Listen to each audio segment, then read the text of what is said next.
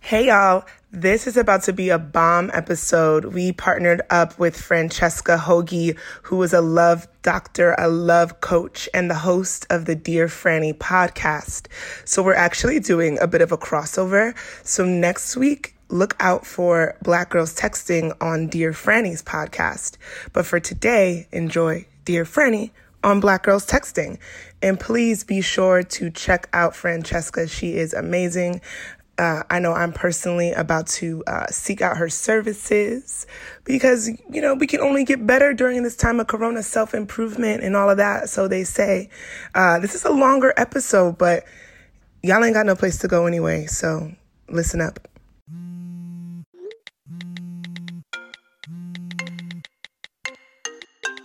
It's Sade at Black Girls Texting. I know y'all see my text. You better answer me back.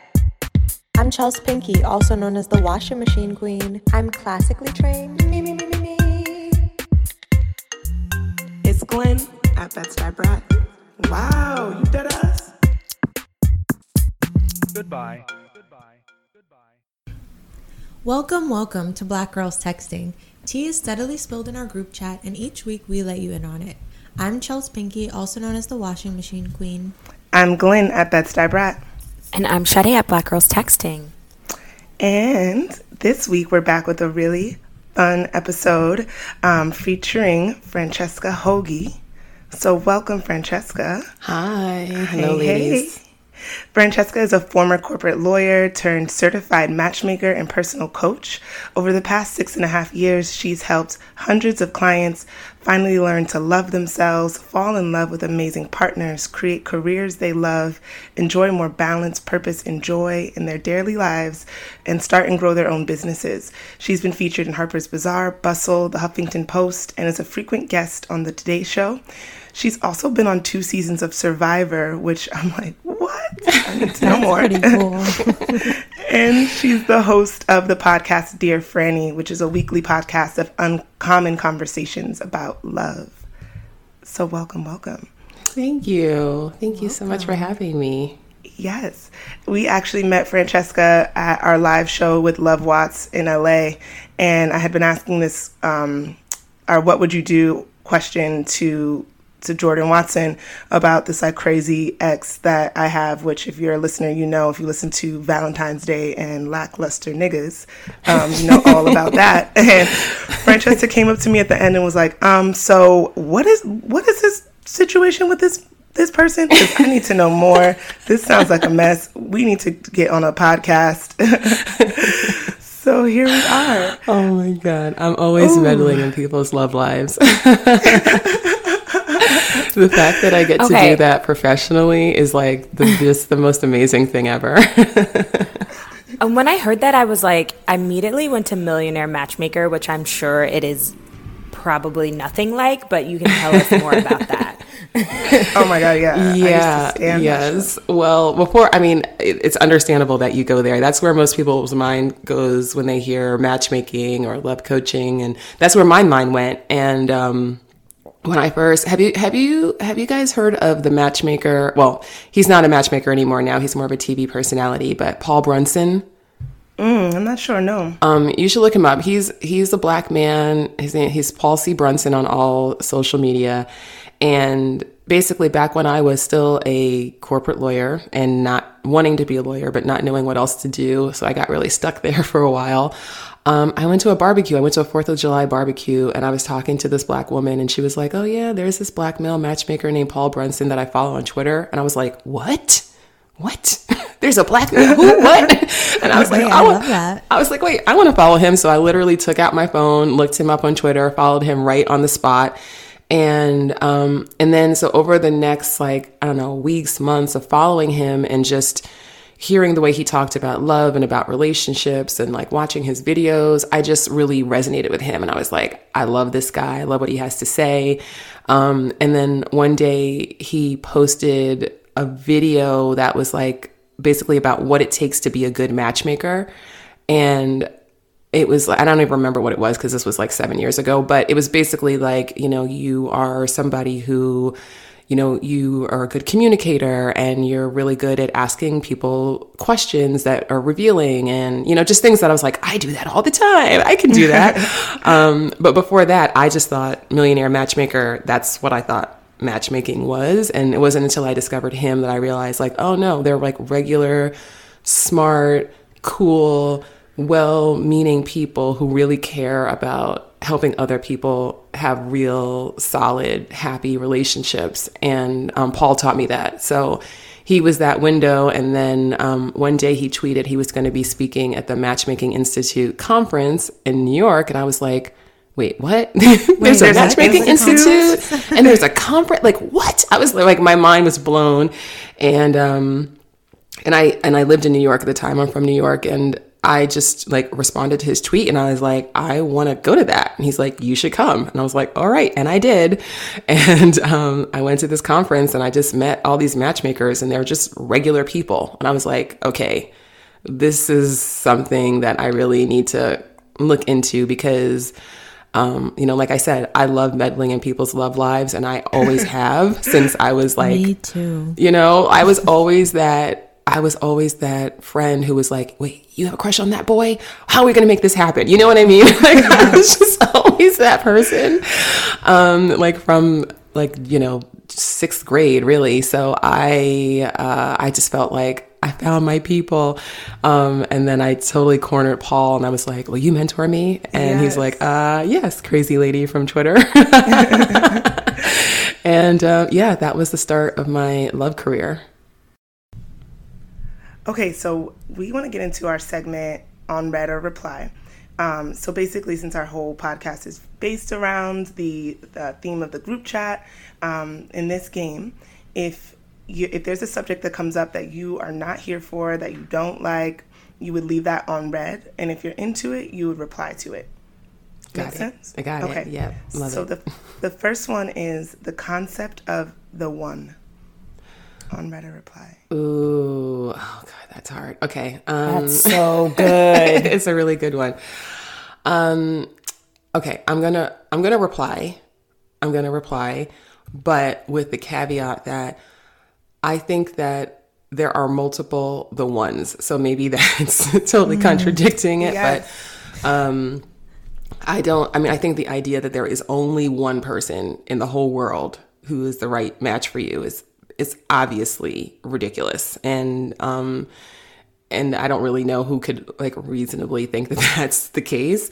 However, I do think that having that type of, soulmate connection where you feel like the two of you just understand each other on a level that it kind of defies explanation, right? Like there's no quote unquote logical reason why you would get each other on that level is something that you can experience with more than one person. But when you experience it, it feels like I found my match. You know what I'm saying? But not that there's only one of them. But I do believe in like the depth of that connection. I just don't think that it's only one. It can only happen with one person. Yeah. What do y'all think, Shadi and Chelsea?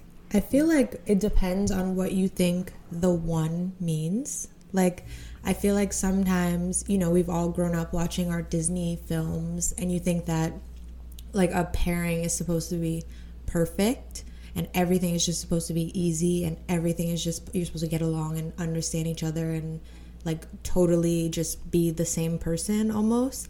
And I don't think that that is realistic.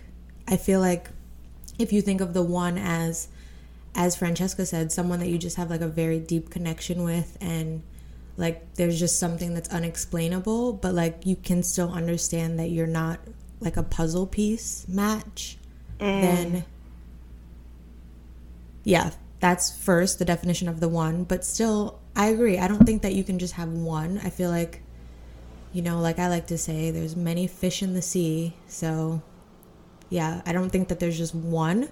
And I think people need to redefine what the one even means.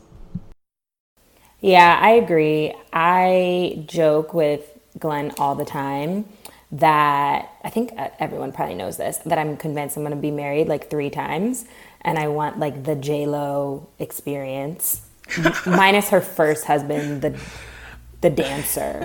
Was he the dancer? No. Casper boyfriend was the dancer. Chris, there was the whack first one. He was really whack. But I'm like, oh my God, yes, I have like my Mark Anthony, I have my babies. Then I move on to like my little like younger man and I'm flinging it. And then I like end with like my A-Rod, but like my A-Rod I think is like an older Italian retired artist. Ooh, interesting and very specific. I love it.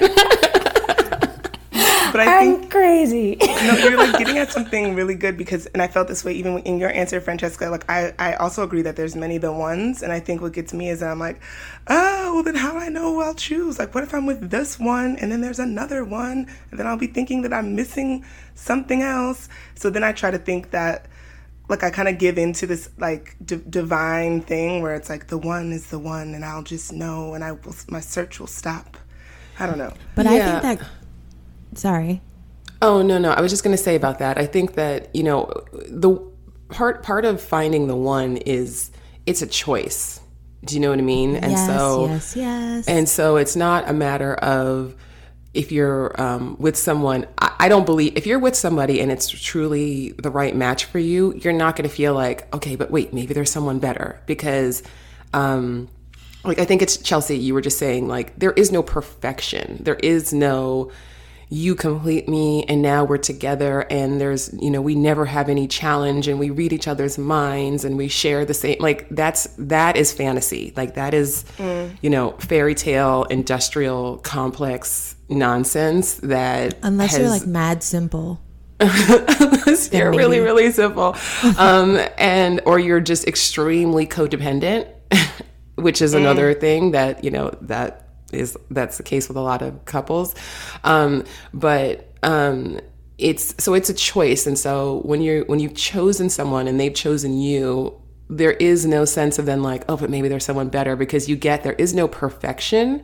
It's about finding somebody that you have the connection with, you have the shared values, you have the shared vision of the relationship, because that's another thing that's really big. Like you can feel amazingly connected to someone, but if you want to get married and have kids and be monogamous and they're like, yeah, I don't believe in monogamy and I don't believe in marriage and I don't want to have kids, like then it's not going to work. They're not the one. Mm-hmm. You know what I'm saying? Like you might love each other, but that's not the person for you, I don't know, this lifetime, right? You guys know that Erykah Badu song, Next Lifetime? Yeah. Which I love that song. That's actually one of my favorite love songs of all time because I just love that it is like, it's so true that you can have an amazing, amazing, beautiful connection with someone.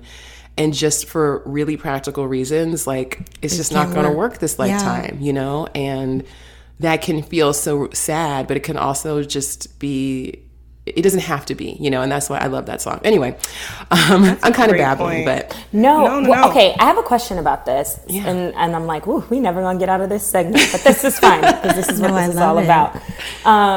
I think I struggle with the idea of like, not if someone's necessarily better, but like, and I hate the word settling. It's like a frustrating word. I'm trying to think of something else. But I'm like, it's so complicated, right? Like you can meet someone who like works with you in a lot of ways and then like in a lot of ways doesn't. Mm-hmm. So then it's like, okay, is this not it? Like, I guess it's the question of, like, when do you know that this is it? And you can't know without like trying it and like figuring it out. But I guess there's like the permanent feeling of like entering a long-term relationship, especially like in Western society, it's supposed to kind of like culminate in marriage, which is kind of like locking you into a situation that you're like, I'm just testing out the appetizers before I buy the main dish kind of situation. Yeah. And then you're like, fuck, here I am. And maybe after 3-4 years, this wasn't it. And then that feels like a waste of time. Yeah. Well, I think and I say this a lot with my clients where it's hard when you have a person in front of you, you're in a relationship with someone and you're like, okay, is this person the one? Is this person the one? That can be a really hard question to answer if you haven't already decided, independent of this particular person that you're dating, what it is that you need in a relationship. So it's sort of like, it's like imagine if it was a job, like say like you just graduated from college and somebody's like, hey, here's this really great job. And you're like, okay, yeah, this seems like a good opportunity. It's good money. It's good benefits. I feel like I'm going to learn some skills here. And then you're on the job and you're like, is this a thing that I'm like, that I want to do forever? And if you've never thought before about, okay, what do I most care about? What's the impact I want to have in the world? What's the lifestyle I want to live? Like how much money do I want to make? Then it's a little bit, you're trying to like figure out based on this one particular job everything that you want, and that can be challenging. And that's a lot of times what we do with relationships. You're like, I'm attracted to this person, we get along, there's a lot of things here, but it's hard to answer that question if you don't kind of put that one person to the side for a moment, which can be really hard to do when you're in a relationship. And just be like, okay, what is the relationship that I want to have? Like, what do I want to experience in my relationship? What are my goals? Like, what do I want from my life? Do I want to have a family? Do I want to get married? Or, all of those questions. If you answer those questions before you get into the relationship, then you're now holding that person up against what you've already decided that you want. Does that make sense?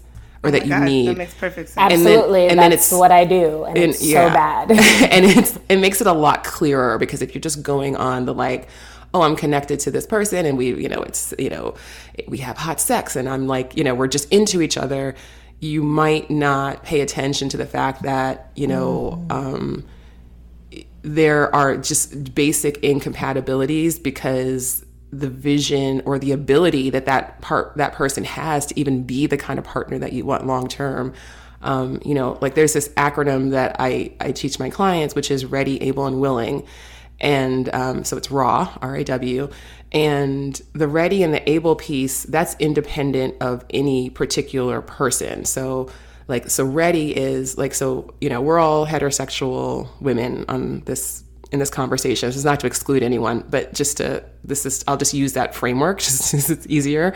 So like if you are dating a man, so if you're dating if you know that you want a relationship, you want to commit a relationship, and you're dating a man and that man cannot articulate that he's ready for a relationship, not with you specifically, but just in general, if he can't articulate that he's ready for a relationship, like you are risking your heart. So the first question is he ready? And also, am I ready? Can I articulate that? Because you need to be ready too. You can't be asking something from someone else that you can't give yourself, right?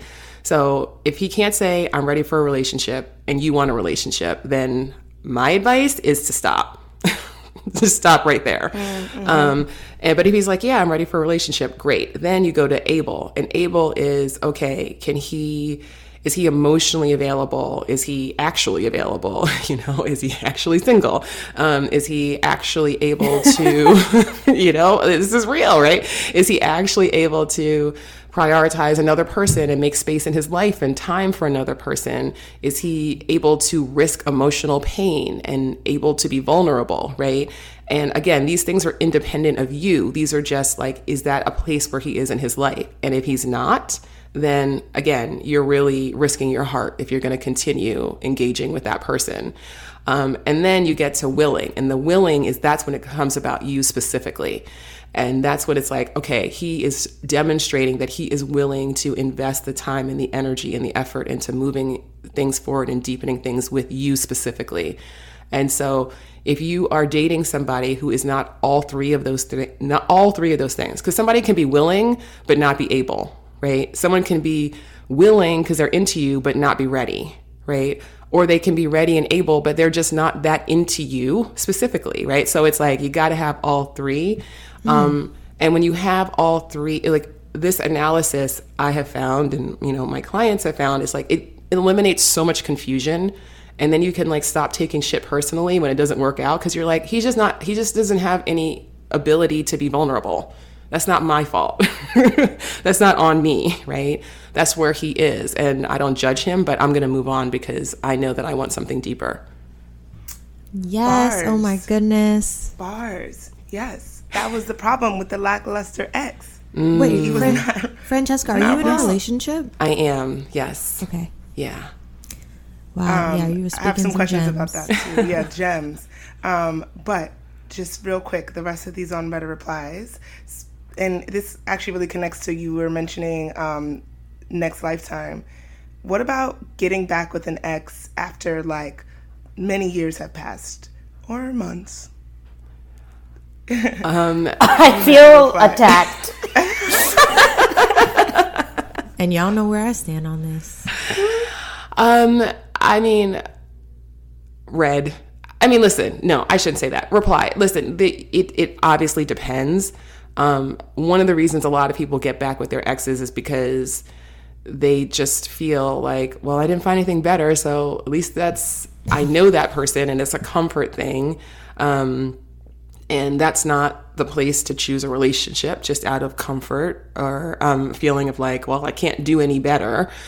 So that I would say, that's not a great pattern. But sometimes, honestly, you need to go through that just so you can be like, oh, yeah, right. Now I remember. Now I can stop idealizing that person or that situation. I can now release all of the mental energy that I've been spending thinking like, oh my God, maybe did I blow it? Or was he the one? Da, da, da. And then you'd be like, oh, no, he wasn't. Now I can move on. So sometimes you just need to have that experience. Hopefully you can do that quickly and move on. So you're not, wasting too much time. But sometimes it's just a timing issue and people grow up. I mean, one of the happiest couples I know broke up when they were in college and they got back together, years later, and now they've been married for decades, and they're like, anybody who sees them together is like, those two people were made for each other, So it can happen that it's a really beautiful thing, but it depends on why you broke up. And what your motivation is exactly. Yeah, love that. I always say that going back with an ex is like putting on a dirty pair of panties, which is a bit dramatic, but I'm thinking back to the one time when I did it. I had an ex and like we were young, and then I got back together with him, and you made a good point. It just taught me that I really don't need to fuck with this nigga. Yeah. Because, like, what am I doing? He's a clown. So I feel like you're right. Maybe you can put on those dirty panties to realize they're uncomfortable. So and they itch. A new pair. Right. You're going to give yourself an infection. You need a new pair. Oh, my God. So I'm going to weigh in here because this is my current situation. And I mean, I'm not back with my ex. It's complicated. We're like talking, but I can't wait for him to listen to this. But I think that something you said that I really like is like growth. And I think that was the biggest thing. And I think both of us are still growing, but like there were a lot of times where I was like, oh, am I just doing this because I didn't find someone else? Or like I am like bored and this feels comfortable, and like I had to like go back and forth with myself on that. And like, yes, that's probably a factor, like, because again, I'm a firm believer that like you can meet other people. But I think what I found, I actually wrote about this. I have some like dramatic ass breakup poems that like every guy I would sleep with or go out with, I would just think about my ex, like incessantly, like almost to the point where like I'd be sleeping with someone and like close my eyes and like wishing it was my ex. Like I just like missed him so much, and like I felt that like he was the person that I like wanted to be with regardless of everything that happened between us. And I think like through me having that understanding and us like retrying, I'm starting to learn like, yes, this is what I want. The scary part is like, is this the right decision? But some advice my sister gave me was like, you guys just need to like get to know each other, like press reset, and like don't put so much pressure on the situation, because it's easy to like jump in and be like, okay, like we're back on the marriage track, and I don't want to do that. Yeah, that's good advice from your sister. I guess. Well, why did you break up the first time? I mean, maybe that's a really long story, but just if you could kind of sum it up, what was the issue the first time? So I'll give you like the scenario, and then I'll give you like what I think it broke down to in terms of what it means in terms of like communication, blah, blah, blah, blah. I moved to San Francisco and he stayed in New York. But I think ultimately it was just like a lack of communication and understanding of one another's needs and wants. And I think that for me, I have a tendency to just be like, I hear what I want to hear, which is something that he brought up to me recently. And I think for him, it was just like out of fear that I was going to move on. And like through that, like I'm hearing what I want to hear. I think everything's going to be perfect and fine. And he's literally like, I'm living in a fire pit of hell thinking you're going to leave me. It just like blew up. Yeah. Yeah. So do you think that if you had stayed in New York the first time that you guys would have broken up? Absolutely. Absolutely. Because I think fundamentally there were a lot of things that like we both were not dealing with, and like things that he needed to work out on his own and things that I need to work out on my own. So like we've talked about that too. I was like, we would not have stayed together whether I left or didn't. But I think that is something that we both had to be like, yeah, it wasn't just like, oh, you left, so it ended, the end. Yeah. But that was so easy at the time to say. Yeah, that's a totally easy excuse to point to. Yeah, and then in retrospect, we had to like literally unpeel every single thing. And now I'm like, oh shit, okay, I'm at the center of this onion and this is kind of crazy, but... Yeah. I mean, I guess just to like supplement your sister's advice, the other thing I would say is, you know, if you could kind of pinpoint for yourself, not about him, but just about you, like, okay, how are the ways that I showed up in the relationship the first time that weren't ideal, right? Or were maybe, you know, I was, where was I lacking in vulnerability, or where was I lacking in authenticity, or where was I lacking in empathy for him, or compromise, or, you know, all of those things, and like kind of pinpoint that for yourself. And then if you're going to do it again, then that time, like the next time, don't just fall back into the same pattern. Like the next time, be like, okay, you know what? I know that I had a problem where when something bothered me, I never said anything until it got to a breaking point, and then it was an explosion. Yep, it's like a very common thing. Okay. So. Francesca, I have a question for you though. Yeah. About the breaking up and like getting back together, because I do have friends that do it. Like they'll break up, get back together, break up, get back together, break up, get back together. And it's like, when does that become a very toxic situation? Yeah, I mean, if it's happening multiple times, I'd say that that's a good indication that there's something that, I mean, like I said, there needs to be some growth. There needs to be some reason why, you know, like for instance, a couple that I mentioned before, the reason that he broke up with her because he was like, this is the woman I want to spend the rest of my life with, but I'm 19 and that feels too scary for me right now. Oh God, I've been broken up for that before, and that pisses me off. and so it's heartbreaking for that to happen. But you can also look back and be like, okay, he knows he wants to have a family. He knows he wants to get married, but he's also 19 and he's not ready to commit to that right now. He hasn't even had a real job. He hasn't even had time in the world to see like what he can become. And so, I mean, if someone told me that, I would cut them off though. Well, she did. I mean, they broke up. They had no contact with each other for like 5 years. Because to me, it feels like you're putting me on like a little string.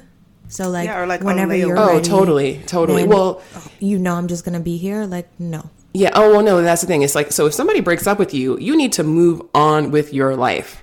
Like, you need to move on with your life. You need to let it go. You don't need to hold out any hope that it's going to come back one day like that. Yeah. If somebody's like, you know, just not now, but you know, in a year or so, like, no, fuck that. Like, move on with your life. And she did. She moved on with her life. She had another serious relationship. She never thought they were going to get back together. She wasn't holding out any hope for that. So I think that's part of why. So when he came back and he was like, I want to be with you, she was like, he had to really woo her and win her over the second time to give her, you know, because she was like, yeah, I'm not trying to go through this again with you, you know. So, but he stepped up and, you know, like they've been together for, I mean, I don't know, they're like in their early 60s now. So they've been together for decades. Yeah. Oh yeah. They've got 4 kids. They're like, you know, so, it needs, if it's just going back and forth, then that's not a good sign. Yeah. Yeah. Damn. Okay. A couple more. Pen pals on dating apps.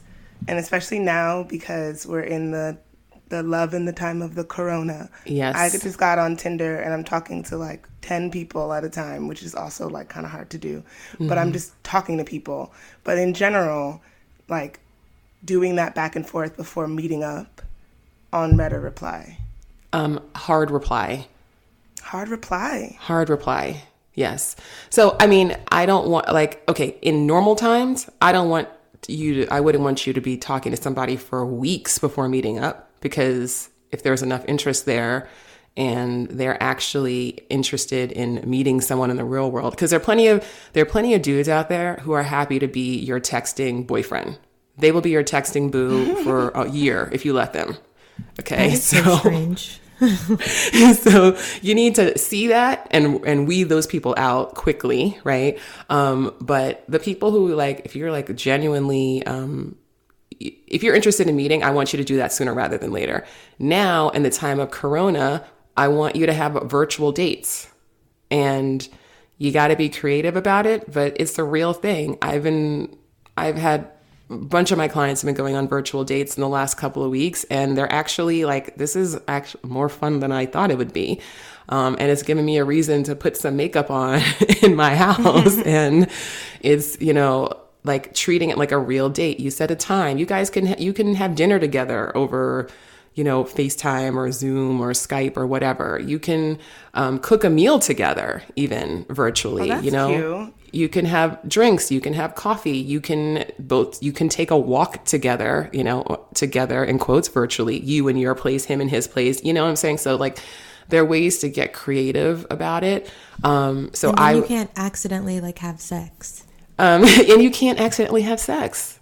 So, I mean, I actually think that there is a real opportunity now to date in a different way, in a way that is, it's a little bit like more of a return to an old fashioned kind of courtship, where you each have to really invest in getting to know each other before having that instant gratification of like, okay, we hooked up, we're going out, we're having fun, we're doing drinks, we're whatever. Now it's like, no, we have to spend time talking and finding out what each other cares about. And that's not a bad thing. That's not a bad thing. I typically leave that on Red, because I feel like if I don't make that face-to-face connection, then I'm just going to like lose interest, or just having to be on my phone and texting someone, and I don't have that like physical thing to ground me. Like I can't base it off of like what it felt like to be around them. Then my motivation to keep talking to them kind of peters out. Yeah. Granted, maybe the conversation is not as interesting. Ooh, perhaps. But that actually makes me think about something that I heard you say in one of your episodes, Francesca, that like that spark that you have when you meet someone, like that's not reliable or something. Yeah. Maybe you can say more. Yeah, it's that instant chemistry, like that instant physical attraction it's a very unreliable indicator of long-term compatibility. And everyone knows that, because we have all had that moment where you're like, yes, and you see him and it is on and popping. And where are they now? Okay. Oh, girl. That is true. So that's part of the problem, and that's part of what online dating has been amazing for so many people, particularly for like LGBTQ people. Like it's been, for people who, just don't have a lot of interaction and have a lot of opportunity to meet other people. Like it's been an amazing tool and a resource for a lot of people. But the bad part of it is that people are treating it, first of all, you're treating it like people are items in a catalog and not actual human beings, right? So you're like, ooh, I can tell in 2 seconds every single thing I need to know about you. Next, like that attitude has spilled over into actual face-to-face life and dating too, because people, it's like you meet somebody and there's one little thing you don't like about them. You're like, I got a million other people in my pocket. So, so it's encourage people to treat others in a way that's a little bit more disposable, which is obviously not good. But I'm sorry, going back to the chemistry. So when you're tend to swipe and you're looking for that person, you're instantly attracted to. Like you see the photo, you're like, yes, hot, yes, I want to bone. Like that's what most people do online, and that's not the right way to use dating apps. And you've got to be very intentional about it. And you've got to understand that, yes, like Lynn, you're right. You're not going to know whether or not you have a connection with someone that's sustainable until you meet them and you get to know them and you get to know their character and all of that sort of thing. But trying to, like, most people overestimate how good they are at deciding really quickly who is and who isn't right for them. So you got to give it some time. Most people think, a I'll know chance. when I know. But it's like, well, let's think about all the times that you, quote unquote, knew. Did you know? Right. Did you? Lackluster. See, I feel like I would always leave it on red for the sole fact that, you know what, this is kind of my own fault, but like everyone I've met on a dating app has been purely like a physical situation. Like we've quote unquote dated, like we've gone out, we've had a lot of fun, but it was like very much rooted in like sex and chemistry. And like I like really doubt that of like the population on apps that there are people, let me not say that. The people that I'm attracted to that I'm swiping on are not like, yeah, let's date. Yeah. They're like, yeah, let's fuck. Yeah.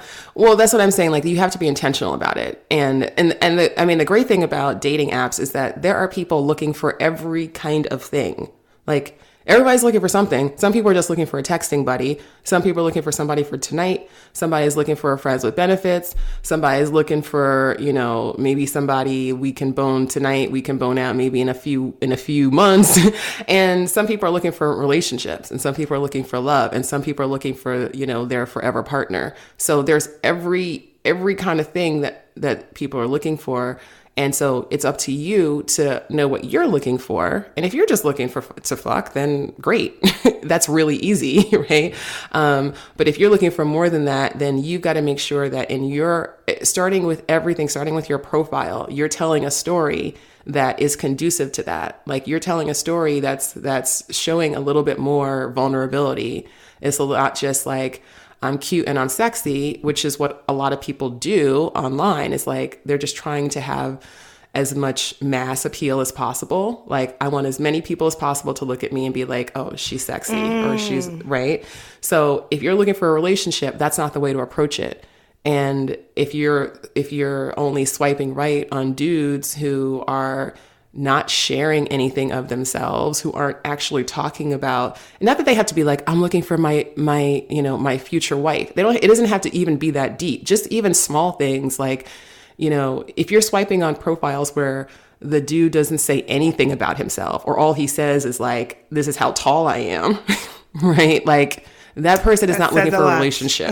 Like, he's just not, right? If they're not sharing anything of what they care about, or anything of who they hope to meet, and it's just about like, it's more about like that, look at me, I'm hot, and I'm looking for fun, and I'm looking for this, and I'm not, don't swipe right if you're this, or don't, all that sort of thing. And those are not good indications that somebody's looking for something serious. So when you date with more intention and with more the strategy that goes behind that, then you will find that there are actually lots of guys out there who are looking for something serious, because there are. Yeah. I promise. So wait, speaking of dating, you have a 3-step philosophy for no bad dates, for not having any bad dates. Yes. So I want to know about that. But also, first off, ladies, can we all share our worst and best dates and speak to like what made it good and what made it terrible? Like, I'm trying to think of my worst date, and this first one that's just coming to my mind right now is this guy that I met on an app, and we've been talking for maybe like 2 weeks. The conversation was bomb over the app, like so much witty banter. It went all over the place. We're talking about music and travel and politics and all this stuff. And then we met up in person, and it was immediately awkward. And we talked about travel for like an hour. And every time there would be like a pause, we'd be like, oh, yeah, so where do you want to go to next? Like, it was just so dry and awkward. And then in the middle of the date, he was like, oh, my roommate is calling me. I forgot I was supposed to help him do something. I gotta go. And he just like abruptly left. Oh my God. That was and then big call. he was going out to get his Uber, and then I came out a little bit after, and then both of our Ubers were taking a long time, so we were both just kind of standing there awkwardly, and then we both left and never spoke again. And I just kept being like, what was wrong? Oh my God. Oh my gosh. Yeah, Yikes. that's a bad one. Wait, Yeah, that reminded me of my bad date, because I was like, well, I don't know if I have one that I can think of, but I did go on a really bad one that I literally just like suppressed and pretended it never happened. I knew I was like not attracted to this person, but I was just bored, so I went, and yeah, it was just not it. He like is really cool, but like, you know, like these like alternative white boys, like they're like, oh, you could be kind of cute. I gotta see your like swag. It was one of those situations where like he like kind of had this like skatery, nerdy vibe, and like works in the cannabis industry, but like also like bird watches, and we like talked about birds for like way too long. I was like, this is really, really, really bad. Yeah, that's bad. Yeah. I remember my bad one. We went to the Standard rooftop, I think, and got really, really drunk. And I remember talking to this really handsome, tall Indian man. And then when I woke up the next day, I get a text and he's like, it was so nice to meet you. Like, I really want to take you out. So we're texting. It's great. I go on the date and I hear someone calling my name. And I turn around, and it's not who I was thinking of at all. I'm dead. Oh, you went out with the wrong guy by accident. I don't even remember this person.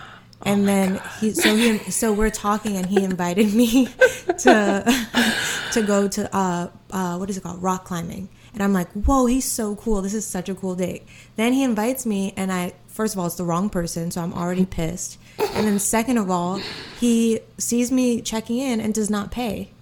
Now, rock climbing is like $70 just to go there. And then you have to rent all the gear. I'm like, you invited me here, sir, who I don't know. Ooh. Yikes. So it was Sir, who I don't know. Wow. Oh, I'm sorry. That is bad.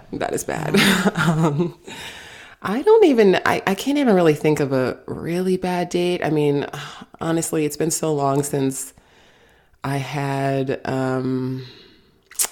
okay, I don't know. I'm not even going to be able to think of something because I think, well, first of all, I used to be, first of all, I'm a lot older than you ladies. So I used to be a terrible dater. So I had a lot of just like awkward dates or dates where I would say like on the date, like, this isn't going to work out. And then like, we'd be sitting there and I'd be like, this isn't going to work out. So I just want to like put that out there and then get into some debate with some guy who's now like totally offended that I just told him that I don't want to see him. You would literally say that to the person? Yes, I would literally say that.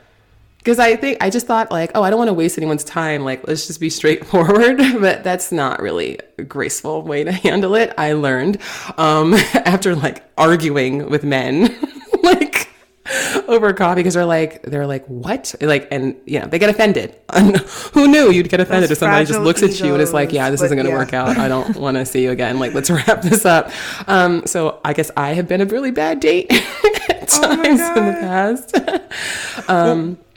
What about good dates? Oh, sorry, keep going. Yeah. Oh, good dates. Well, the actually this is very easy. The best date I ever had, and don't tell my boyfriend this, even though I would tell him this, he wouldn't care. I met a guy online, and this is when I was still living in New York, and he lived in London, and he flew me to London for our first date. Excuse me? Yeah. What the fuck? That's the kind of dates I like. And he flew me to London. He put me up in like a really nice hotel, and he was like, you know, I want you to feel comfortable, like no pressure and all this.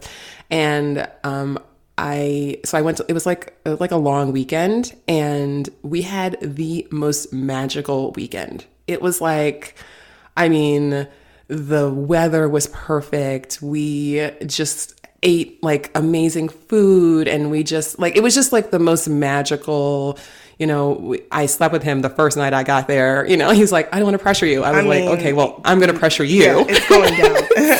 I'm in London.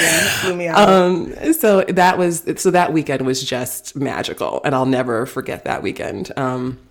We actually dated for a while, and he came to New York a few times and all that, but it didn't ultimately work out. But I'll never forget that first weekend, and this is the best first date ever. How did that not work out? Like, what happened? Well, for one thing, I think because it started in this very like fantastical way, that our association with being together was like, we're basically just like on vacation, you know, like, and so when it got a little bit more real world and day to day, then it just was not, it was like, oh, it's kind of like, well, are we going to fly somewhere and do something amazing? Oh my God. Like, I've been there so many times, vacation ships. Yeah, exactly. Yeah. So it just fizzled out. But you know, whatever, he's very happy. He's like with somebody now. They have a kid. He's, you know, I wish him well, but, Wow. Easy best first date. Wait, Whoa. Speaking of that, and I know we still have to go through our best dates, but do you think you can find love on vacation? I'm thinking like Stella got her groove back. Yes. It is so funny you say that, because I actually plan on recording an episode of my podcast about this, because I personally know 3 people. I have 3 friends who met their husbands while they're on vacation. So yes. It's Wow. possible. And so I'm interviewing all of them from my podcast, because one of them met her husband in Ibiza, like partying. Right, Oh my it's like God. going hard. Going hard. No one's looking for love there. Yep. And he's from England and she's from New York. And now they live in New York and they have a kid. Actually, I officiated their wedding. Oh my God. Yeah. And I have another friend who lived in New York and met her husband while she was in London. And that's where he lived. And now they live in New York and they have 2 kids. And I have another friend who also lives in New York who met her husband while she was on a work trip in Portugal, where he's from. And now he lives in New York and they also have 2 kids. So yes, Oh it my can goodness. happen. That's awesome. Yeah. So no bad dates is one of my philosophies, and what it means and the way that it works is, number one is selection, date selection, because a lot of the times when you think about what makes a date bad or why you have an experience of a bad date, it's because you're just with somebody who is just so fundamentally off base and from what you're looking for, and maybe somebody who's like not respectful or just things like that. So just being very intentional when you are even deciding who you're going to go out with and making sure that you're choosing wisely. So that's the first step. Then also when you're on the date, understanding that you are a co-creator. So everything from the kinds of conversations that you have, a lot of people go on dates, especially like first dates with people if you're meeting them online, and you just kind of sit there and you talk about like where you grew up and where you went to school and your job. And it's not that there's anything inherently wrong with that conversation. It's just that it's boring. And you guys have had that conversation many times before. Mm-hmm. So taking responsibility, like don't let somebody sit there and talk about their accounting job for half an hour. Like don't let that happen. Like take more control. So you can always like just learn how to pivot and just say like, oh, okay, well, what do you love about your job? Or if you could do anything in the world and get paid, $10 million a year to do it, what would that be? And that just gives you an opportunity to learn something more significant about someone and have a more interesting conversation. So if you need to go into a date prepared with, okay, here are some, different questions I can ask. I'm a big fan of hypothetical questions. I can ask them all day. I will totally ask strangers. And when I was still single and dating, I would totally on dates ask things like, would you rather have your own private plane or your own private island? And just asking somebody that question, they're like, first of all, they're like, you're weird. So I am a little weird. So now you're either like, you're seeing my weirdness and you're appreciating it or not. Right. Interesting. And which I want to know. I'm like, do you like, I only wanted people who were down with me. You know what I'm saying? Like, I think a lot of times we go on dates, we're trying to be very generic and very like, oh, like I want to have this mass appeal. It's like, no, you don't need mass appeal. You're not trying to be, you're not compatible with everybody. You're not looking for everybody. You're looking for the person who's right for you. So, having a little bit more intention about like, I'm going to bring something of myself here and I'm going to try to learn something of this other person, which is the other piece of it, which is about being intentional. So setting an intention for yourself going into a date. And because usually I think most people would consider success on a date like we're really attracted to each other and we want to see each other again. And then if you don't have that, like you don't have that instant chemistry, then it feels like a waste of time or it feels like a bad date. But if you have an intention that you can always fulfill, so for instance, depending on where you are in your love journey, maybe you have you set an intention of, I'm going to be very authentic on this date. I'm just going to do my best to be very authentic. Maybe that's your intention for the date. And regardless of what happens, and if you ever see each other again, you can fulfill that every single time. Do you know what I'm saying? You can be successful in that. Or maybe your intention is, I'm going to see if I can spark a connection with this other person. And again, like if you have that intention, then you're going to be present on the date in a different way. You're going to be attentive to your date in a different way. You're going to be more able to, show something of yourself in a different way. So setting an intention that you can fulfill is a big piece of it. And then the last piece, the fourth thing is just to make sure that you're dating in a way that feels good for you. And so what I mean by that is, say like in normal times, like Lynn, you mentioned that you have like 10 different guys that you're chatting with on Tinder. If that feels too overwhelming, don't chat with that many people at once. You know what I'm saying? Like you can just make a couple of matches and then stop. You can make a couple of matches and then just see like, okay, let me see like do I actually want to go on a date with either of these guys? If so, let me go hurry up and like make that happen, so I can see. And then you go on those dates and then you see like, okay, maybe yes, maybe no. And then you can keep going, right? Or if you're going on dates like 5 times a week and you're burnt out, don't go on that many dates, or if you're going on dates after work and you know that after work you're going to be frazzled and you're going to be tired and you're just going to be like eager to get home, don't schedule dates after work. So taking responsibility for like, okay, what do I need to do to support myself so that I'm showing up on the date and I'm feeling good, I'm feeling excited to be there, I'm feeling rested, I'm not feeling frazzled. All of those things are within your control. And the more you do that, the more you will have good dates. Yes, no bad dates. Yes, no bad dates. No bad dates, and rejection isn't real. Those are my mantras. So, what do you mean rejection isn't real?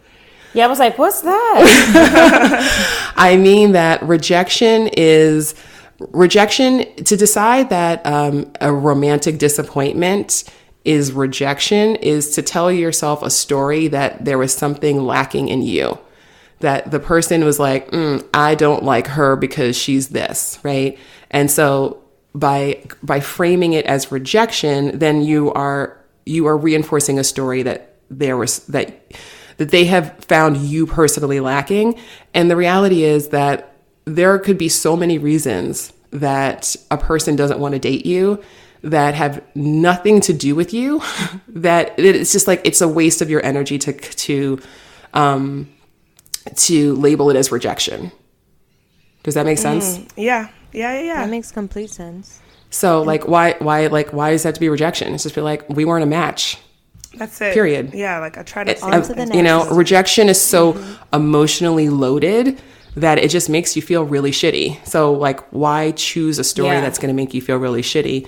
The reason that somebody might break up with you or might not want to date you would be like, she's really dope and I don't deserve her.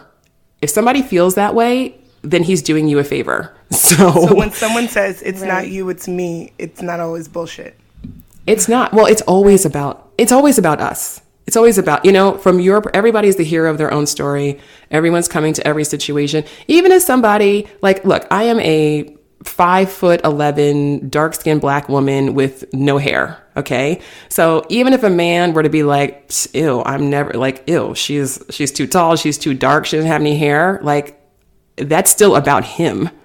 Do you know what I'm saying? Right, that's his issue. That's his issue. That's his opinion. So I'm like, all right, well, I don't want to be with somebody who is not attracted to me. So what do I care? I mean, you know what I'm saying? Like, it might sting in that moment, but then it's ultimately like, oh, well, I mean, this is who I am. So why would I waste my energy feeling that I'm lacking in some way based on someone else's opinion, do you know, of what's attractive? Completely. So it's always about the other person. It's never about you. Just like for you, it's always about you. It's always about you. Yeah. Oh my God, I'm learning. We must do a part 2. Okay, so Sade and Chelsea, what were your best dates? Well. My best date was with my sort of ex.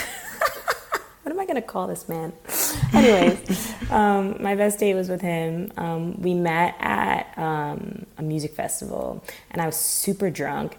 And I actually don't know when I had shared that I studied abroad in Argentina, but like we had like talked about it, and I was like, yeah, I love it. I love the food. I love the wine. So for our first date, he took me to like an Argentinian restaurant, which I was like, oh my God, that's so fucking thoughtful. I love when people like listen Love to that. me. And like I was so nervous. Like the first like 10 minutes, I like literally came in late because I was like pacing around the block because I was so excited and like so nervous, and I didn't know what was gonna happen. And then I got there and like literally like nerves completely shut down. It was so easy. It was so easy to talk to him. We had so much fun and just like stayed there for hours and hours and hours, just like talking and drinking and laughing. And I was like, oh my God, this is like a really good date. It wasn't even anything like super special in terms of like an activity or something. I think it was just like when like that chemistry and like banter is bouncing off of one another, you're like your body's like warm. I don't know if that's the spark thing that's bad. No, to be clear, it's not that the spark is bad. I mean, the spark is magical. It feels amazing. It's just, it doesn't mean that this is the one, that guy is the one. It doesn't mean that this is that you're compatible in the long term. That's all I meant. Okay. I was like, was that the spark feeling? I don't know. But then like, and it's actually funny. It ended with us like kind of kissing, and it was like a terrible kiss. It was so bad. We laugh about it to this day because I think we both were just like very kind of nervous about it. But needless to say, it ended in more first dates. So, Aww, Cute. Sweet. What about you, Chelsea? Do we have to say like our best first date? Or best date? Because I feel like I'm in like a stage where we like are still dating all the time. And I feel like, I don't know, there's so many. Like, I think anything that's a surprise, where I like had no idea it was coming, is a really nice date. I feel like, I think one of my like most exciting dates though was the one that I planned, since he tends to plan most of the dates, and I planned this like date where we went to Chelsea Piers and went to the batting cages and then went to That's Italian, fun. and it was just like, I don't know, it was childish but like really fun, and I planned it, which I never do. That's And I not want to more. childish. I love that that's not was an childish. activity. That's playful. That's amazing. Yeah, it was Yeah. playful. Yeah. Yeah. Playful is great for a date. For a first Definitely. date. Or, well, it's not a first date for you, but for a first date, it's especially not rock climbing with the wrong guy. Not rock climbing. That costs you like $100. That's hilarious. But playful dates are amazing. But I will say, like, and he's now here, so I'm like talking as he's trying to cook. I think being in a relationship where you're dating all the time, I think sometimes I do get worried, like, is that going to change? Or is that, you know, can you grow into a long-term relationship and continue to date like we date?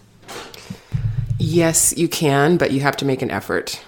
because if you once you get into routines and you guys, well, do you live together normally, or are you we live together. You live together, yeah. So I mean, it's just once you get into a routine, as time goes on and life is busy, it's easy to stop putting in that kind of effort to plan those dates and to do novel things. But as long as you make an effort to do that, then yeah, you should be dating for, the whole of your relationship. I mean, that's part of what keeps it fresh and exciting. And yeah, it's so fun. And helps you guys stay connected to each other. And you never want your relationship to just feel like drudgery, here we go again. All the same old things. We always need novelty, and novelty doesn't have to be new people. It's just new experiences, varied experiences with the same people. Mm-hmm. Definitely. I'm trying to think of my best date. I'm going to mention a really good date that I've had recently because I have questions. So is this who I think it is? Mm-hmm, girl. Ooh. So I met this guy at a friend's brunch, and he's a photographer, and he was documenting the party. So he kept taking pictures of me when I was in different places, and I could feel his lens on me, and it was kind of interesting. And then I was sitting on my own, and he came over, and we just talked and talked and talked forever, and it was so easy. And then at one point he was like, "Can I make a portrait of you?" And then he sat me in this window with all these plants. And I told him that I had this podcast and that I was going to be interviewing this photographer soon. So I was like, "You should come through. Let me get your number." And of course he puts his number in my phone and calls himself. So I was like, "Oh, okay. You want my information?" And we were just texting randomly because he sent me the photos he took of me. And and he drives, so he drove me home that from that brunch, and we were listening to music, and it was just a vibe. And this was on the heels of this really messy thing with the lackluster ex, and I was like, you know what? I'm just gonna ask him to hang out. So I was like, we should chill. Let's go to this photo show. And so I kind of, I guess, asked him out. And I said hang out. So I wasn't sure even if we were on a date. So I get to this photo show, and I bought my own ticket because I got there before him. And then when he came, he went to buy 2 tickets. And then I was like, oh, I actually already have mine. So I think I'm going to tell the story so that I can, again, ask some questions. I didn't know that it was a date. So how do you know if it is a date? And then should I have waited to let him pay? Because Chelsea and Sade are always saying that the guy should pay for everything. But technically I asked him. Yeah. It's convoluted. But I didn't know if it was a date. Should you just assume that it's a date? I think this is my opinion about this is that in general, heterosexual men and women do not go out of their way to get to know each other unless there's romantic interest. And thank you. And so, I mean, of course, there are exceptions to that. Maybe if you work together, or you're, there's some other reason that you're kind of forced to get to know each other, and then you just become friends. But you just meet a guy, and he does Titanic, Jack and Rose style, wants to take your portrait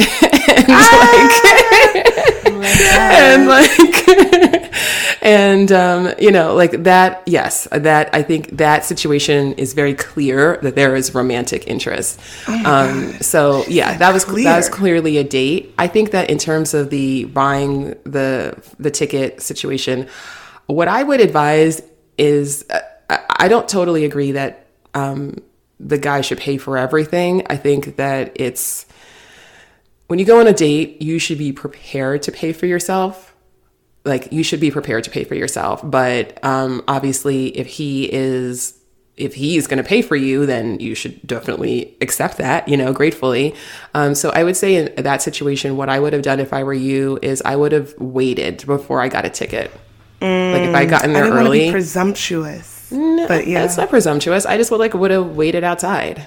And I mean, even if you were just going with a girlfriend, you might wait. You know what I mean? Why not? What's the hurry to get a ticket beforehand? Yeah. Agreed. Oh my God, you're right. That was probably my anxiousness. But then after that, it's probably just because you were in your head. Yeah. completely. And I was like, I'm just not going to assume. I'm just going to get my ticket first. So like Right. that You were was trying to kind of like a protect little yourself. moment. Completely. We went to this really cool show by this artist named Tyler Mitchell, and it was like a kind of like interactive show, and it was just a lot of fun. Again, conversations flowing. We went out for drinks at Soho House, and he had never been there before, so he was like, oh my God, this is amazing. Oh, you got to look so cool. I got to look so cool. I mean, you are so cool, but Well, thank you, girl. And we each only had like one drink each. So when the check came around, I was like, I'll just put it on my card because they already had my like member card or whatever. And he was like, all right, well, I got dinner. So then we were in the city. We drove back to Brooklyn to go to this like Senegalese restaurant. And again, it was just mad fun. God, it was so hilarious. Like, it was just bomb. And it was at the point where we were in the restaurant. It was granted like a slow night, but like it felt like they were ready to leave and we were still there. And then I was like, all right, you ready to go? And like he drives me home, and then we're sitting in front of my apartment still talking for like a while. And I'm like, okay, so maybe this is kind of a thing. I don't know. yeah. Yeah. I mean, at this Right. point, you realize it's a date, right? At this point, I realized this was a date. I After he, don't like, know if paid she did. for I the really don't know if she did still, because wait until the end. right. And also after he paid for the dinner, and we both ordered like dessert. We ordered ice cream, and they brought it out in one dish with 2 spoons. And I was like, Oh gosh, here she goes. this is very assumptive of this restaurant too. Also, like, maybe I don't like to share off of the same plate with people. I don't know. I thought that was just bizarre. I really found that strange. And then anyway, so we're getting ready to, like, I'm going to get out of his car and leave. And then I'm like, okay, well, this was really great. And I just like patted him on the knee and like lifted up all, like I was carrying thousands of things. And I like went in my house. Is that just because you were? I mean, are you just I didn't- awkward on dates? No, I didn't feel like it was like a time to like kiss him. I could have definitely given him a hug, but I had like all this shit on my lap. I was like, I don't know. And he definitely looked at my hand on his knee. It was like a moment. I mean, And then- if he wants it, then he could have also acted too, right? Well, I think you friend zoned him there. Fuck. I wouldn't expect. Okay, so this kind of goes back to like no bad dates, and part of it is you have to understand that you're always co-creating, right? Like you're co-creating all of your relationships. On that date, you're co-creating a dynamic, and I mean, I don't want to like, I'm not a therapist. I'm not trying to psychoanalyze you, but just as a coach who works with people on this very thing, it sounds to me, would you like my opinion as Absolutely. a coach? Okay. Absolutely. So it just sounds to me like you really liked this guy and it just triggered a lot of insecurity in you. And so you were clearly, because even like, let's say it wasn't a quote unquote date, at some point, you know, forget about the word date. You are having a dynamic where the two of you are vibing and enjoying each other's company and spending all of this time together. Like, even if it wasn't a quote unquote date, which it was, but even if it wasn't, like, even if you take that framework away, like, there's still an opportunity there. Like, there's still interest there. Like, at that point, like, the two of you have a connection that is not just platonic, because you don't know each other like that. Like, it's not, you know, like you wouldn't, if you weren't attracted to each other, you wouldn't have been in that situation for hours and hours. Right. Like, you know what I'm saying? So I think that because you were still in your head feeling this, like, this self-consciousness about like, well, you know, I asked him and I don't know if it's a date and I don't want to be presumptuous. And, you know, what it sounds to me is like there was just a fear of some vulnerability. And so as a way of protecting yourself, you were just like, okay, I'm just going to like put my hand on his knee and be like, okay, bye. Because you're telling yourself, well, I have all these things in my hand and it would be too awkward. But the reality is like, you just hadn't been able to embrace the fact that you and this man had a connection and that and that he liked you. Basically. Yeah. But I think it also goes back to, I'm sorry, Glenn. Well, just real quick, I think I was also maybe waiting for this like spark thing, because I was like, God, I have no desire to kiss this man right now. Like, I think he's really attractive, but I'm not feeling like an attraction. But also that could have been me in my head as well. Yeah. So you do see him as a friend? Or you want something with him? I don't know, because now it has since turned into a whole other thing because of the Rona, and we've been texting a lot. And I told him that this is like going to sound embarrassing. This is some corny ass game I tried to run. But first of all, when I got back in my house and I realized that I had only patted him on the knee, then I was like, I texted him like, I had such a great time tonight. I would love to do it again, with like some little hearts. And like he sent some hearts back and was like, we definitely will. So I was like, okay, maybe I kind of saved it. I don't know. Oh, nice. Yeah. But then I had this like tarot reading recently, and he and I we're having all these conversations about like tarot and like religion and astrology and stuff. And he was asking me about my reading, and I was like, yeah, low-key, I might have asked about you. Like, what's good with this like fine ass dude with locks I just met? And he was like, oh, well, I'm not really like looking for a relationship right now. And then I was like, Lord. Yeah. So why did we go out? What the fuck? Because yeah, that's weird. Well, you know what?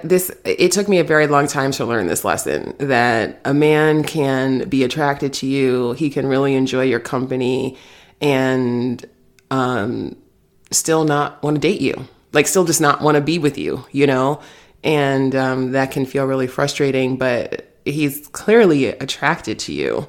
But I guess, so when you say that you didn't want to kiss him, I mean, are you attracted to him?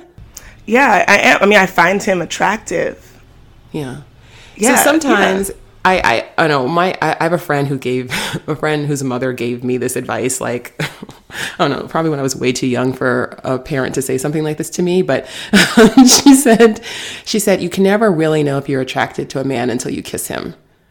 And I like that. And I kind of at the time, I think I was like very young when she said that, and I was like, ew, gross. Like, I don't want to like have to kiss guys I don't find attractive to determine.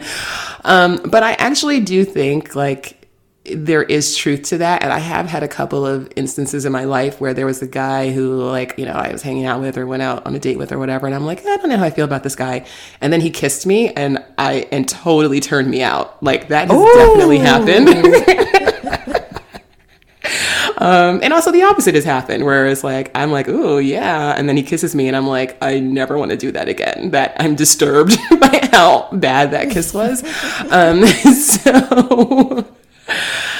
I think, you know, I would just have a challenge for you, Glenn, like not even just about this guy, but just in general to just embrace and experiment with being a little bit more bold and just like, you know, I don't know, like the next time you find yourself in a situation like that, like just kiss him.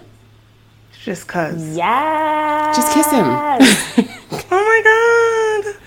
And it doesn't have to be like, you don't have to like tongue him down. You could just say like, you know, I had such a great time, and just lean in and just like give him a little sweet smooch. Oh my God. Stop. I'm here for it. I think you need to finally watch Brene Brown. Yeah. All you have is time. Oh, yeah. Yeah. And like be a little vulnerable and like get comfortable, because I feel like, I'm not saying this about you, but I feel like in general people are really scared of rejection, and yes. like that could also be something you're both doing with this like I don't want to date / I don't think you want to date anyone seriously either, so I think you guys can just like get to know one another and don't have to put something on it. Right. It could just I was be so a good, surprised just a good experiment for you. Exactly. Like I was like, whoa, relationship. Nobody said that. But we're supposed to have a virtual happy hour at some point.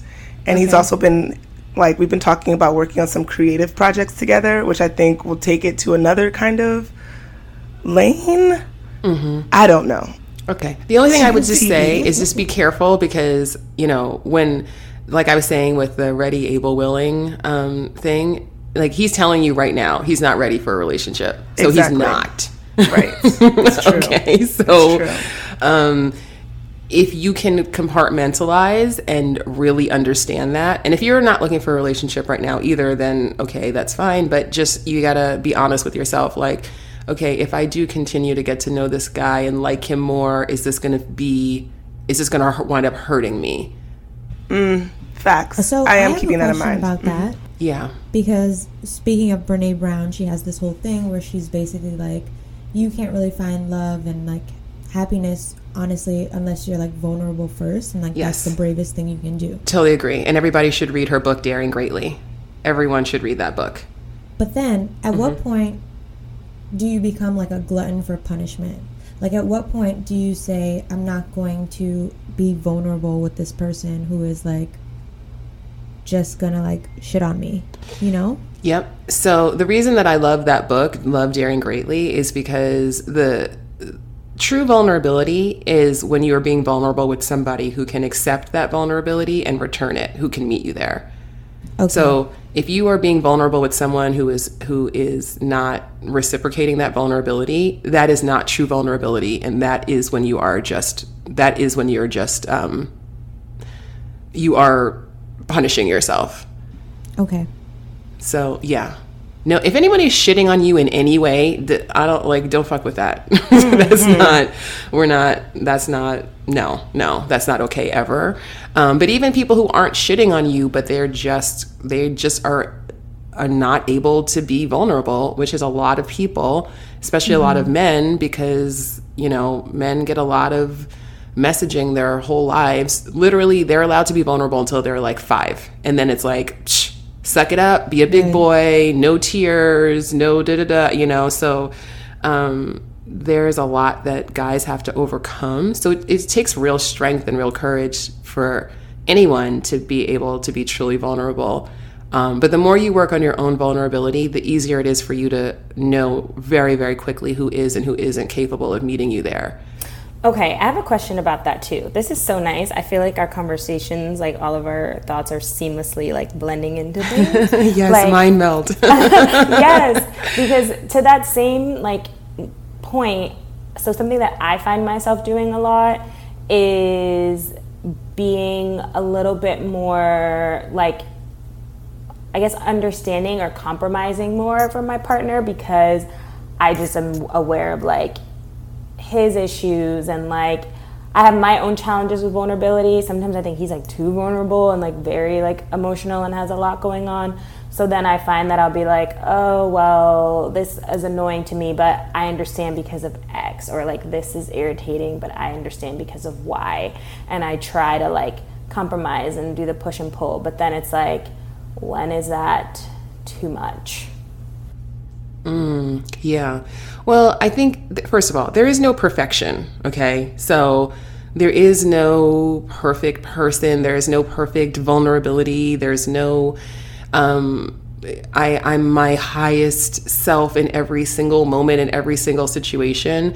So I think just having an awareness, like paying attention to those moments when he's being vulnerable and you feel yourself pulling back, and which is a very common thing to do, just notice it and be like, I'm kind of shutting down right now. Like, what's that about? I'm all about being very curious about your reactions to things, because when you're curious about it, you're not judging it. And when you're curious about it, you start to open yourself up to a different possibility. So maybe, the next time you're in a situation like that, if you kind of just like, I feel I'm there's something in me, I'm kind of shutting down right now. Like, I wonder why I'm doing that. Do I want to do that? What would happen if I didn't? What would happen if I actually said the thing to him right now that I am really feeling? And just start to kind of gently train yourself to be more aware and to push yourself a little bit more to be more vulnerable in those moments when that feels a little bit more challenging. Yeah, I definitely find that it like also falls back on me, because then I'm like, oh my God, is he gonna freak out? And then like half the time I do it and he's like, okay. And I'm like, oh my God, I just worked myself up about this for like half an hour. Yeah, we all do that. I mean, I'm the same way. I mean, I have my moments where I'm like, ugh, and I kind of have to like, give myself a little, I call like coaching myself, and I'm like, okay, Francesca, like just say the thing that you're thinking that you feel too scared to say right now. And I take a deep breath, and then I do it, and then it's fine, and my boyfriend is amazing, and he can totally meet me there, and he doesn't get freaked out. And it's like, and I'm like, oh, right, that's right, I chose the right partner. Like, I don't know why I'm still on this, like, this like kind of like fearful thing, but that's just part of being human, is having fear of being vulnerable. So, there's no perfection. Just be gentle with yourself. The most important step in loving yourself is learning to be compassionate towards yourself. So I'm all about self-compassion. Just give yourself a break. You're figuring it out. It's okay. So you all mentioned Brene Brown earlier, but there's also this book by Bell Hooks called All About Love. And I feel like it's been like haunting me because I've had it for the longest, never read it, and then now I keep seeing it everywhere. And in it, Bell Hooks says that love is not a noun, it's a verb. Yes. And Chelsea loves saying that too. I say the same thing all the time. Yes. And she quotes someone named M. Scott Peck and says that love is the will to extend oneself for the purpose of nurturing one's own or another's spiritual growth, which actually connects really well to what you were just saying about being compassionate and being patient with yourself and being like kind to yourself, and I guess in turn doing that for someone else. And I think that quote is really interesting because it also recognizes that, like, as a partner, you are an individual and your partner is an individual too. So like you're supporting their own individual like journey, I guess. But I was curious, as a person who works in love, like, how do you define love? Can it even be defined?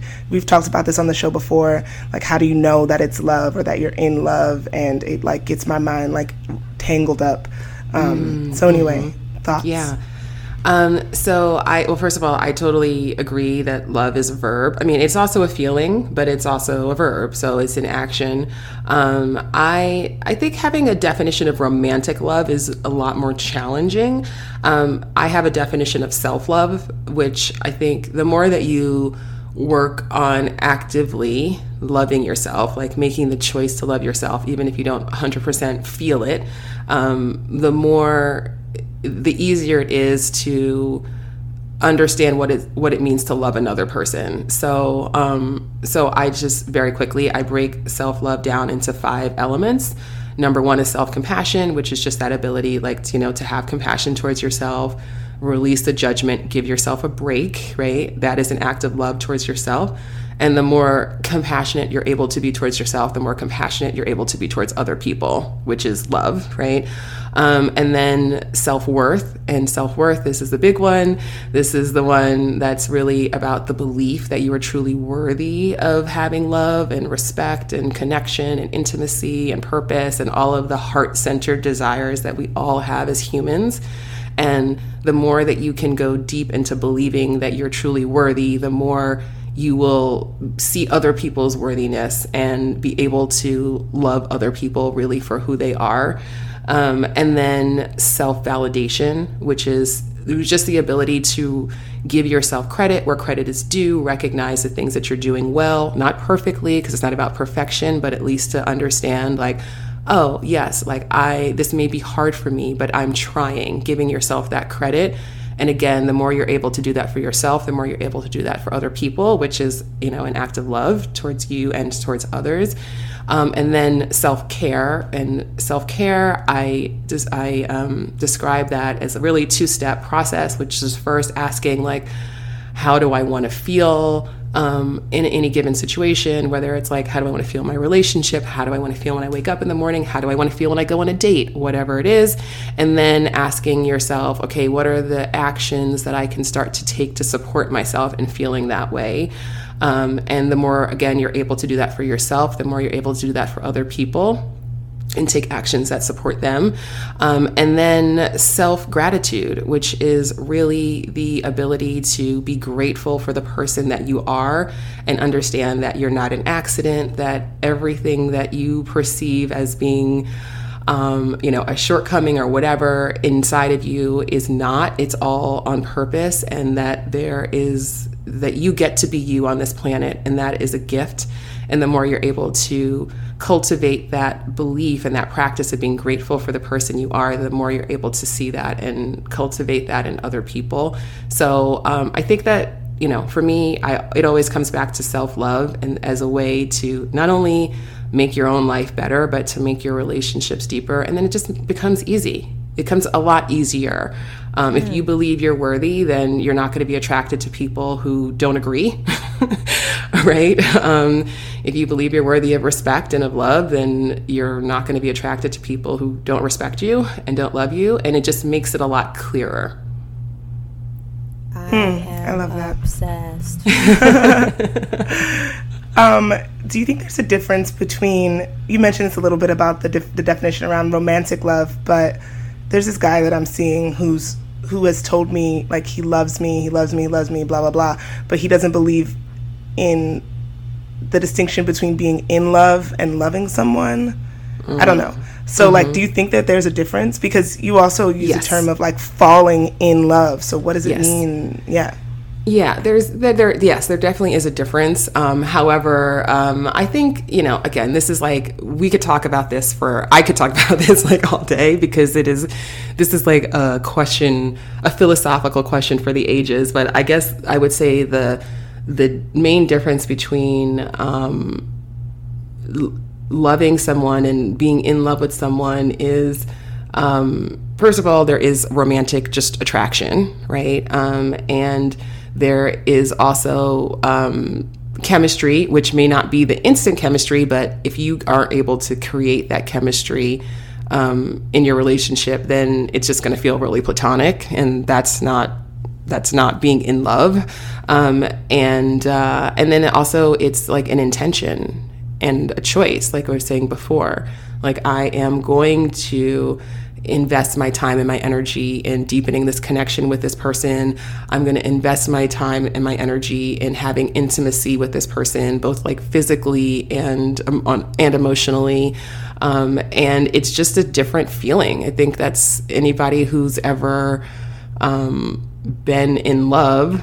I think, it's very clear. It's like, I know it when I feel it, So yes, there is a difference between loving someone and being in love. But if you are, quote unquote, saying that you're in love with someone and you're not treating them with love, then that's not going to work either.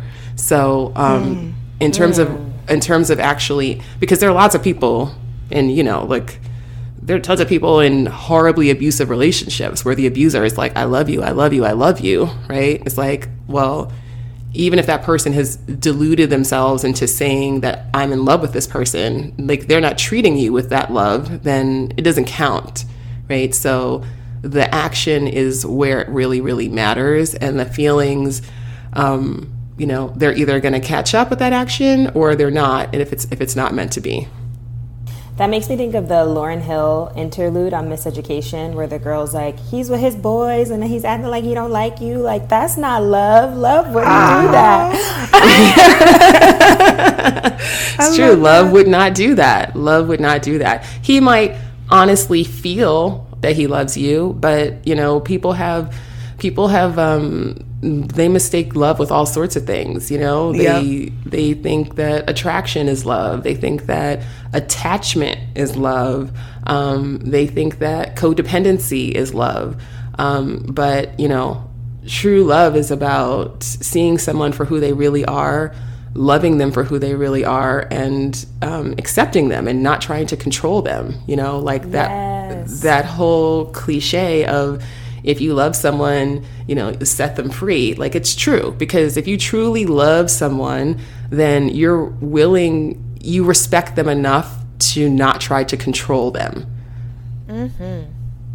And if that means that they need to leave you, then not that it doesn't hurt, but that you respect them enough to let them do that.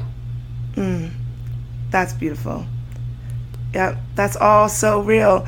Do you think that you have to be in love with a partner to have a lasting relationship? Or because we had a conversation before about passion versus stability, and can you feel like stable with someone, and then that can just be a successful relationship? Yeah, it depends on what you want. There are certainly a lot of people who are content with the companionship of being in a long-term relationship, and they're not as focused on being in love and having that feeling of being in love. But the feeling of being in love is something that you have to be willing to invest in over time, because just what's just happening in your brain, like the chemistry that's happening that when you're falling in love with someone, is not something that is sustainable over time unless you cultivate it.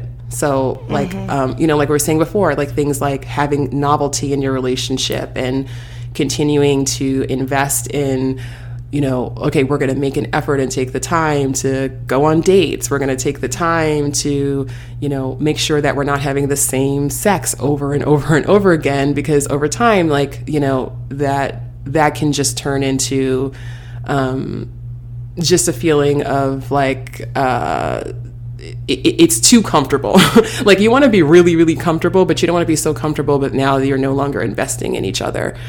So yes, I think that if you are a person who knows that you have that intention of keeping your relationship in that place of being very connected, then it's going to take an effort over time. But some people are like, I don't care if we don't have sex. I don't care if we, as long as you've got to know yourself. I mean, I have a very good friend. For her main thing is that she just wanted a man who she knew would never leave her. And she got it. And, she doesn't have a lot of passion in her relationship. I don't think that they would consider themselves to be like in love anymore. But her priority was to have a companion who she knew would never leave. And that's what she got. So you got to know what you want. You got to know what's most important to you. And then you got to know how to spot it. Wow. I don't know why that sounded so scary to me. It sounds really scary to me too. Yeah, me too. Yeah, like what if one day you want to leave and they'll never leave you alone? That's scary. It's not for me, but no judgments, Right. Everyone's on their own journey and everyone has their own needs. Beliefs, experiences, trauma, things that they grew up with. And it's like, if you grew up with being left a lot and then that becomes the priority in your life that no one's going to leave me again, I mean, who are we to judge that? It's just a matter of choosing for yourself, what it is that you want. Yeah, Absolutely. You're right. I'm thinking about like when I used to read 17 magazine or Sneaker Cosmo, and it was like how to make a guy fall in love with you. And I have friends who are like I never hate in that shit. relationships, and I have friends who are always in relationships. So are there certain things about people that like it just makes you fall in love with them, or like is there a way to make someone just fall in love with you? There's no way to make anybody do anything. I mean, no one does everything is a choice. Even if I put a gun to your head and say like, oh, pick up that can, you still have a choice, right? So, and you certainly can't force people to feel a certain way about you, though certainly lots of people try. But that, again, that's not love, that's manipulation, that's control. And unfortunately, that is how a lot of people approach romantic relationships, is from that place of manipulation. But if you give that's what you're going to get. That's what you're co-creating. That's the kind of relationship you're co-creating, where you're playing games with each other and you're manipulating each other. But that's a little bit of a separate issue than the people who are always in relationships versus people who aren't. Sometimes people are always in relationships. It doesn't mean those relationships are healthy. It doesn't mean those relationships are necessarily fulfilling, but it just means that they have a level of belief in their ability to have that partner. Like, I guess I define that as love confidence. So love confidence is, and some people just naturally have this. Other people, like me, had to develop this over time, but it's belief in your ability to attract and keep committed romantic relationships. So Interesting. We all know those people for whom it is not a thing. They're like, yeah, I'm ready for a relationship. And then tomorrow they have one. Right? See, that always scares me. And I kind of judge those people because I'm like, and granted, again, I shouldn't.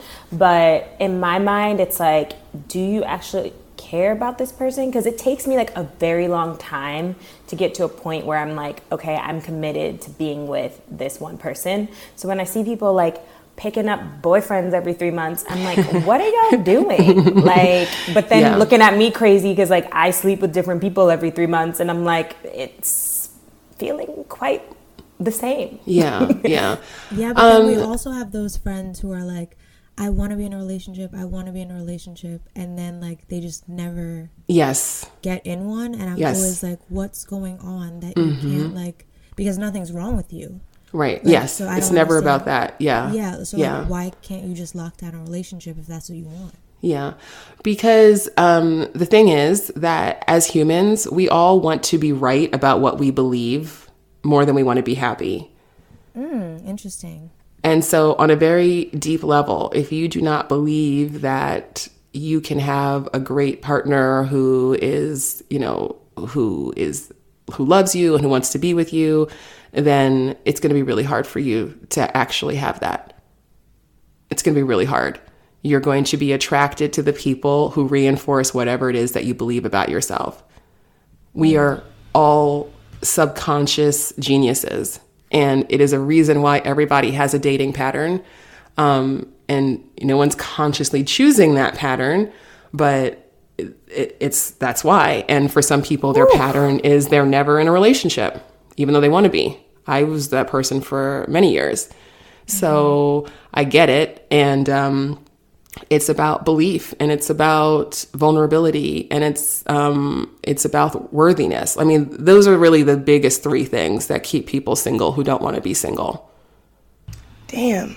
So it always starts with You need self. to on the loudspeaker. Right? It always starts with self. That's really what I'm getting from It it. always Yeah. starts with Yeah. self. Yep. Which is why, by the way, so I started as a matchmaker, and I told you guys that story about how that came to be. But when I started as a matchmaker, I started working for Paul Brunson. I was working for his agency as a matchmaker, and I was working for myself. I started my own matchmaking business, and it became really clear really quickly that the only people that we could successfully match were the people who were really able to look at themselves and to look at, okay, I know I want to be in a relationship, but I'm only attracted to people who aren't into me. And what's going on there? Or people who are like, I have this same relationship dynamic repeating over and over again, and I want to change that. It was only the people who are willing to like do that inner work, because the reality is, and this is a mistake a lot of people make when they hire a matchmaker, is they think that it's a silver bullet. They think that it's this magical portal to now having a perfect partner. But if you are only attracted to people who cheat on you, or if you're only attracted to people who are gonna, love bomb you, but then break up with you in a month, if you're like, whatever your pattern is, you're gonna still have that pattern. I don't care how many people you get introduced to. So you got to understand what the pattern is and what the belief is underneath it, so you can fix that. Because you'd be like, oh, I believe that I'm always going to get left. And miraculously, I've always gotten left, right? But I want to believe something different, because I want to experience something different. And that's the work of coaching, which is why I'm a coach now and I don't matchmake anymore, because it's much more successful to coach my clients to be their own matchmaker, because you got to do this inner work and really understand what it is that you believe, and learn how to be more vulnerable and to change what you believe to actually align with what you want. I feel like what you do is so important and like distinguishable from just being like, oh, I'm just going to dump all my relationship drama on my therapist, because like I might as well have called my therapist like my boyfriend trauma fixer. 'Cause, like, I swear to God, like she'd be like, so how are you? Like, what's going on? And I'd be like, yeah, I'm fine, blah, blah, blah. And then 10 minutes later, I'm like, and then he texted me and said, and this woman was like, girl. But like, that was like my biggest issue. And she taught me a lot of things, I think, just for me to, there were a lot of factors layered on top of my breakup, and like it was at a time that I was moving, so she helped me like kind of separate those things. But so much of what you said, like I had to take her teachings and then also just like learn and like merge them on my own. But if I had someone like you, I'd be like, oh shit, could have used this like a year and a half ago. I mean, yeah, I definitely have a lot of clients who come to me who have been in therapy, and they're like, I'm sick of talking about it and understanding like the trauma. I actually want to change it. And some therapists are great and are very like action based, but a lot of therapists are just more about talking about it and like giving you that emotional support, but you don't see that same level of change, Definitely. So yeah, it's, and then I also have clients who are, they work with me and they're also in therapy at the same time. So it's all just kind of depends on the person. And then some people never go to therapy, of course, and just come to me. But, yeah, I basically the way that I approach coaching and working with my clients is I am just really focused on shortcutting this journey, because you can do it on your own. I did it on my own. I spent years obsessed with my own personal development and like reading so many books and like doing so many workshops. And I have journals and journals filled with self-reflection and all of this. And, so much dating, so many, so many failed relationships. And it was but there was progress. I was up leveling every time, I was learning, but it was still a slow process when I was doing it all on my own. So I'm really focused on shortcutting that. What it took me 10 years to learn on my own, I'm going to teach you in 3 months. So you can get into that that correct relationship for you a lot sooner. Yeah, that's my focus. Love that. So we usually do a what would you do, where we get a letter in from a listener, but I feel like you have been giving all of us all the gems. You just unpacked my whole crazy dating story and Sade's situation. So I just want to end. We always celebrate a Black woman doing shit on all of our episodes, and on this one, it is you, Francesca. The work you do is so powerful, so many gems, and delivered in just a real ass way. We've loved talking to you. Could talk to you honestly forever. Thank literally. you. I love talking to you ladies too. So for all of our listeners that just got a dose of wisdom and want to maybe talk to you some more, where can they find you? How can they book you? How can they hear more from you? Yeah. Thank you so much. Thank you for your kind words. So I am easy to find. I am at Dear Franny everywhere on all social media, Instagram, Facebook, Twitter, everything, Pinterest, TikTok, LinkedIn. I am on TikTok. I don't use it, but I am there. Instagram and Facebook and Twitter are the best. Or you can go to my website, which is francescahogi.com, Hogi like yogi, Hogi. And there's a few different ways that people can connect with me. First of all, during this crazy coronavirus lockdown time, I am offering 1 hour pay what you can sessions. So if someone just wants to have a 1 hour call to brainstorm about, okay, what do I do about dating now? Or how do I deal with this self-isolation? Or even, my job went away or my business went away and now what the fuck do I do? You can book one of those. Like I said, it's pay what you can. So literally whatever you can, no pressure on that. And, I also offer, free coaching discovery sessions. So if someone's interested in getting a little sample of what coaching would be like and to learn the details of how you can work with me, you can also book that. Like I said, that's free. So I'd say probably the easiest way, I guess Instagram will probably just be the easiest way for people just to go. If you click the link in my bio, you can see all of the different ways that you can just click and, book a session. Very easy. Thank you, technology. Also because I am obsessed with sound baths, I actually did a training last year to learn how to facilitate them. So, I'm also offering free virtual sound baths just as a gift to the community during this time. So if you're feeling very stressed out and you want to have a nice relaxing experience, and my sound bath is a little bit different because it's focused on love and having a deeper experience of love, either within yourself or, calling in a relationship or healing an existing relationship. So I have a little twist on it. So it's a little bit interactive. So yeah. And again, if you go to my bio on Instagram or Twitter, then you can see all the details and reserve a spot. Oh my goodness, I am obsessed. Literally, I feel like what you're doing is so important. I think if more people had meaningful love, the world would be nicer. I agree. That's my vision of heaven is well, first of all, really imagine what the world would be like if everyone truly loved themselves. Yeah. Like, Step one. I mean, step one, like that right there, that would be heaven on earth. And then imagine if everyone who wanted a committed romantic relationship had it, a healthy one, a fulfilling one. Like, that would just be so amazing. And that was like my dream for myself my whole life. I just was a child who had a lot of romantic longing. It was like, am I gonna, like, is anyone ever gonna love me, the way I want to be loved? And, it took me a long time to find that, but now that I have, my life is so much better. And yeah, I want to help other people experience that. That's amazing. Beautiful. Thank you so much. Thank y'all for listening. Again, this has been Black Girls Texting. You can follow us at Black Girls Texting, and you can send us emails at hello@blackgirlstexting.com. Thanks again, Francesca. Thank you, ladies. Thank you. All right. Bye.